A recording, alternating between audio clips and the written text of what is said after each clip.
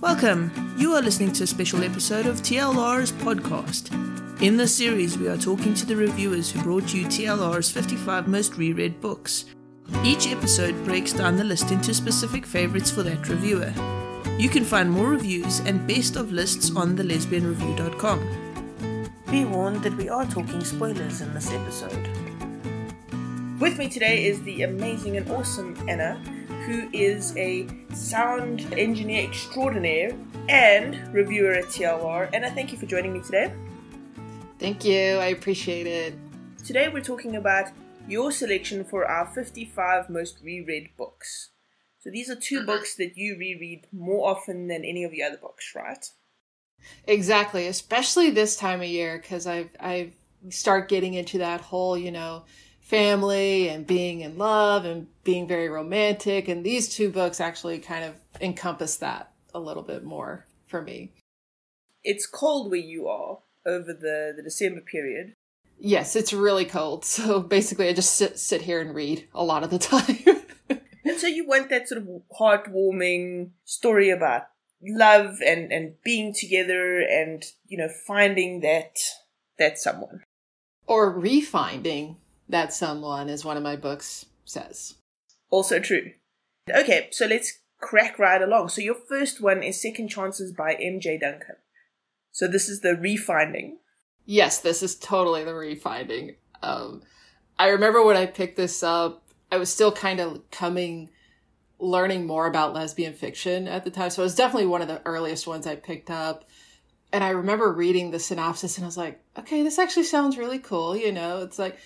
It was like thinking about, if I had like that college sweetheart that something happened, is like, what would I do? And I kind of intrigued me and I was like, okay, let's go with that. I didn't realize it was also her first book when I picked it up. But as soon as I read it, it's like from the first line when it's like she felt a high heel get thrown at her head. I was like, okay, this is going to be interesting already. I already know what I'm in for. And just going through and reading about Charlie and Mac and like what they went through when they are like, why they broke up and how Charlie's just like, she totally knows that Mac was the one, but just timing was off. And so fate has a way of bringing them back together where Charlie's like, I'm going to go do this, year-long professorship. And lo and behold, it just happens to be the same college that Mac is at. What a coincidence and everything. And it's just funny to watch. It's also very endearing to watch them reconnect. Like Charlie's wanting to, Mac is obviously just like, no, we've done that, been there, done that. Don't want to go through that again. Don't want to go through the hurt again. But then Charlie just starts pulling out all the charm. Those are my favorite scenes, is when she just goes in. It's like she's trying to be all friendly and flirty. And it's like you just start seeing these little things where she starts letting it slip, like she really does want this again.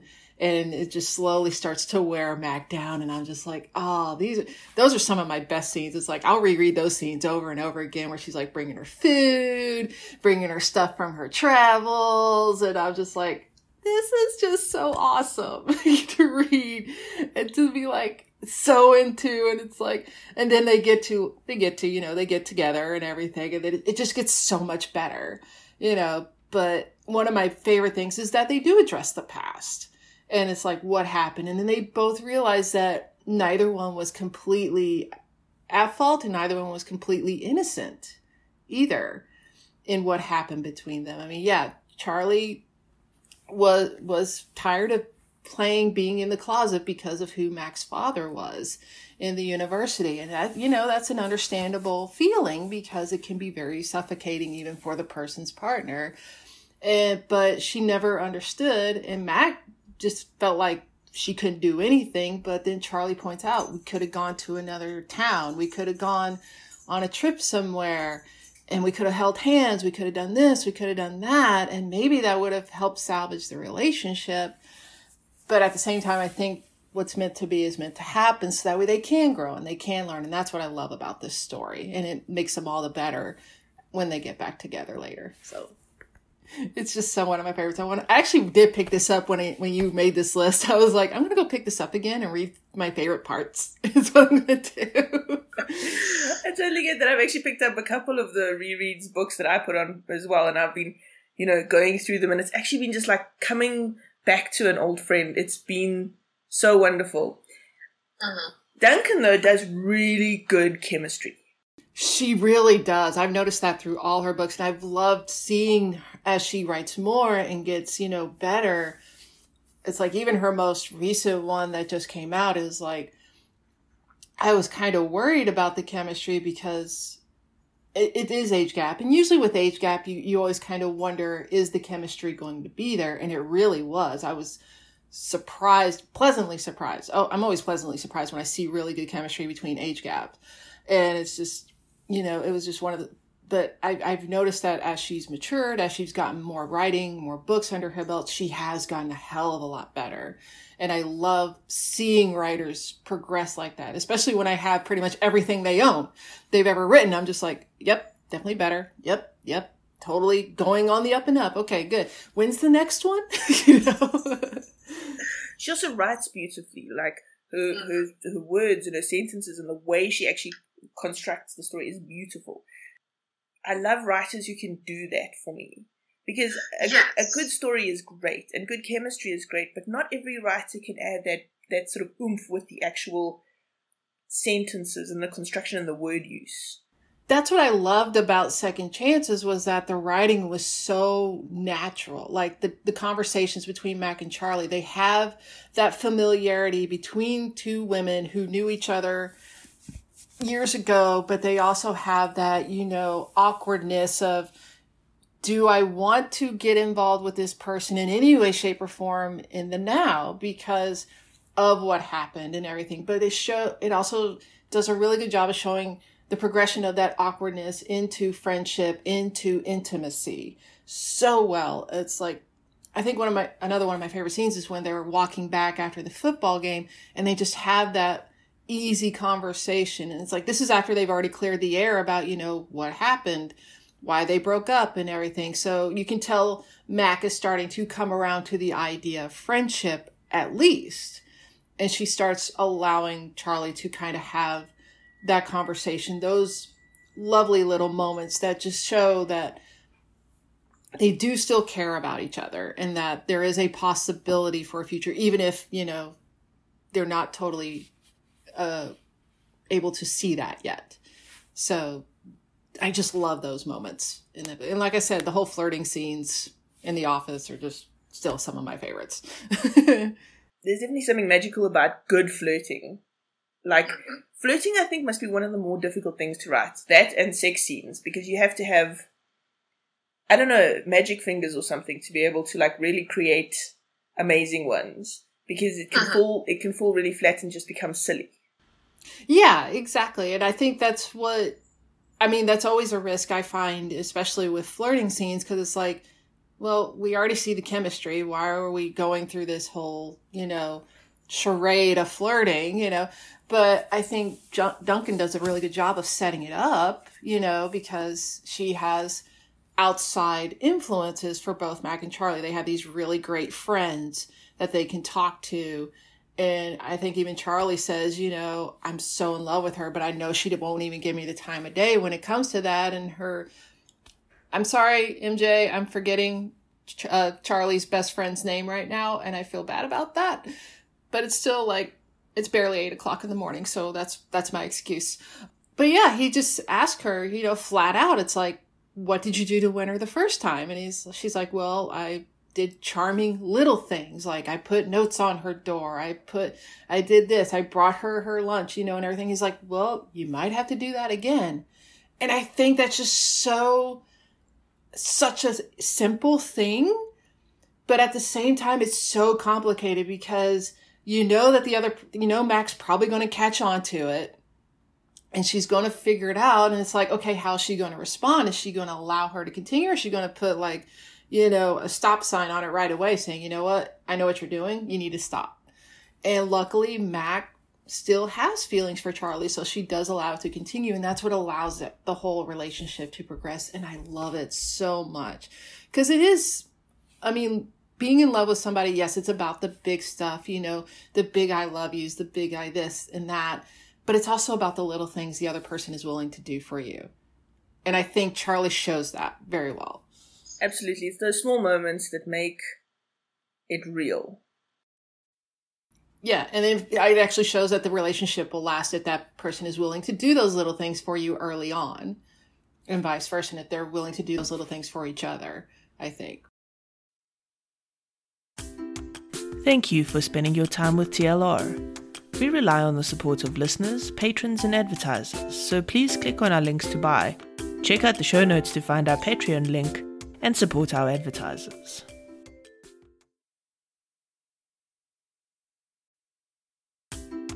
You are listening to the Lesbian Review podcast. We bring you the best lesbian books, movies, and music reviews on thelesbianreview.com. Which brings me to your second choice, which is truly a classic. And I think 3 reviewers actually marked this as a reread for themselves. So it's a very popular one. And I can see why. So it's Starting from Scratch by Georgia Beers. Always a good one. I mean, whenever anybody, and this is the things like we do on Twitter, it's like, hey, anybody have any recommendations or stuff like that? That's the first one I always say is like, you need to read this. Totally. I remember when it wasn't the first Georgia Beers book I read. It was actually, I read A Little Bit of Spice was the first one I read. And I was like, okay, I like the author's writing. So I went back to her through her backlog, and I was just like, okay, what else, is it? And this, honestly, the synopsis totally stood out with me because it was like, this is kind of like a romantically awkward woman who has a total crush on, somebody in her daily life, but she would never in a million years go up to her and say, hey, let's go out. And I'm like, that is totally me. I need to read this book. I totally need to read this book. And I was surprised to see it was in first person because I think that was the first person book I ever read, but it didn't throw me. And I really just enjoyed, it's like, okay, totally me, socially awkward, when it comes to like being romantically involved. And I really just enjoyed, like, she was very charming. She's very, the lead character is very charming. She's very charismatic, and she has a lot of wit to her. And I think it just kind of helps, hide that. And the situation kind of presented itself where she gets, asked by her best friend to help. Hey, I need an assistant coach on my t-ball team. And that's how she ends up meeting the woman of her dreams. And it's like, oh crap. Oh yeah. And her dog, Steve, Steve kind of, put it out there too and everything. But gotta love Steve. Gotta love a good dog, honestly. And it's just fun to watch it, she kind of has this, like, the way she broke up with her last girlfriend isn't the greatest, she kind of told a little lie. And unfortunately that lie comes and bites her in the butt, at some point and everything. But those are the kind of conflicts I like, where it's like, it's not some grand, overly like, really this would happen in real life. It was just kind of like, I said something stupid to get out of a relationship. And she explains this, which I love even better. She explains this to like her love interest. And it's like, and she's like, I said something stupid to get out of a relationship. It wasn't what I technically meant at the time. But at the time she hadn't had a lot of, experience with kids either, but getting to know Max, getting to, know the kids on the t-ball team. She realized kids are actually something she could see herself doing. And it's like, it just goes to also show that, opinions change over time. So what you may say to somebody in a really stupid situation, I will always call it a stupid thing to say to somebody, period. It's like, I don't want to have kids because I don't want to be with you anymore, basically. Can really just, your mind can change as you get put in those situations that allow you to have those. And I love the relationship with her grandmother. I thought that was great. I cried when the grandmother died. I'll put that out there. Sorry, spoiler alert. It kind of has to happen because it does set up for a great conversation, a great interaction with bringing her love interest back and to like have those moments again. But yeah, it's definitely one of those. I mean, honestly, it's like, yes, I reread sex scenes. I'll admit it. But for this book, I go to that last little bit where it's like she's being consoled after her grandmother dies. And then she asks the very important questions like, why are you still here? You know, it's like, yeah, my grandmother died. I appreciate all you're doing for me, you know, helping me, you know, get the funeral arrangements, helping me clean out this, helping me do that. But why are you still here? And she's like, well, I was told by my ex that I was being an idiot. And I was like, yes, somebody said it. Thank you. Because I can understand her reaction to being like, you said you didn't want kids, and yet here I have with my child and everything. But she didn't allow her to explain. So yeah, it's like, okay, sometimes you need an outside source. So if anything, that was the only reason I didn't want first person. Because I wanted to see that conversation with her ex. Her ex just flat out telling her, you're being an idiot right now. And I was like, if this ever got made into a movie, we're going to have that scene. Period. That's what we're going to do. I wish listeners could see your face right now when you're talking about these books, because you just light up.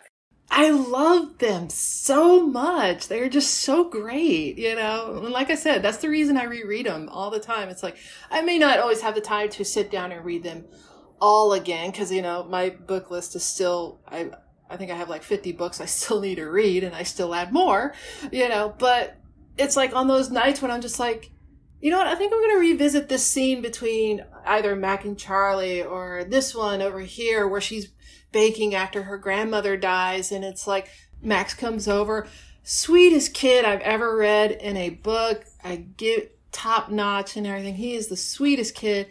And he does the best thing anybody can do in that situation, where he just keeps her company while she's baking. And then when he finds out what happened, he just hugs her around the waist. I'm like, oh, I want to reread that again, you know? That's what I do. He is adorable. I agree. And the dog, completely agree. Oh, yeah. Gotta love the dog. And the baking and the way Beers incorporated the food into the narrative was genius. Yes. She didn't make it as like, you know, the whole, oh, she just likes baking. You know, she actually had it as a connection to her grandmother. It's like, this is what we did. You know, when I was feeling down or when we were feeling happy and we just wanted to put our hands to good use, this is what we did. And I love that connection more than anything else. And it even shows in her grieving process. That's what she does. She just kept baking. And it's like, that's when Mac's like, are you having a party?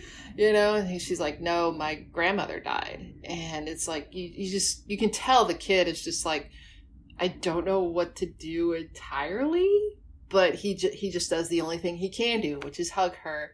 And I just love the description that she puts about what's like going through her mind and everything. It's like, that's exactly what she needed right then and there.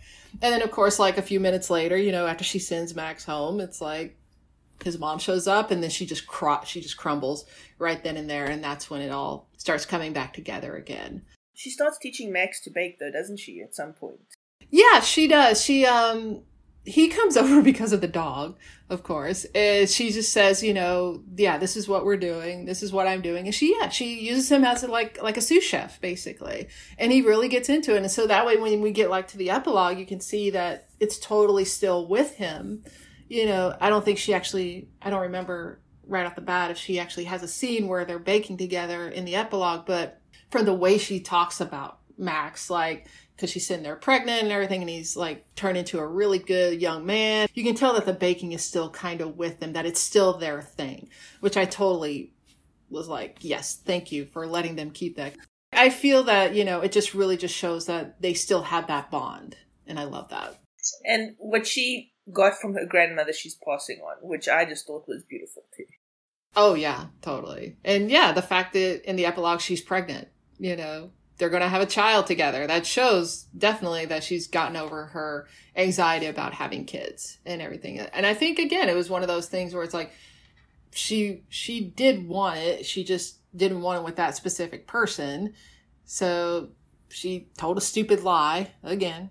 But again, you know, sometimes the things we say come back and bite us, and that introduced the conflict that they needed to kind of show that they've been able to resolve and be able to move past it.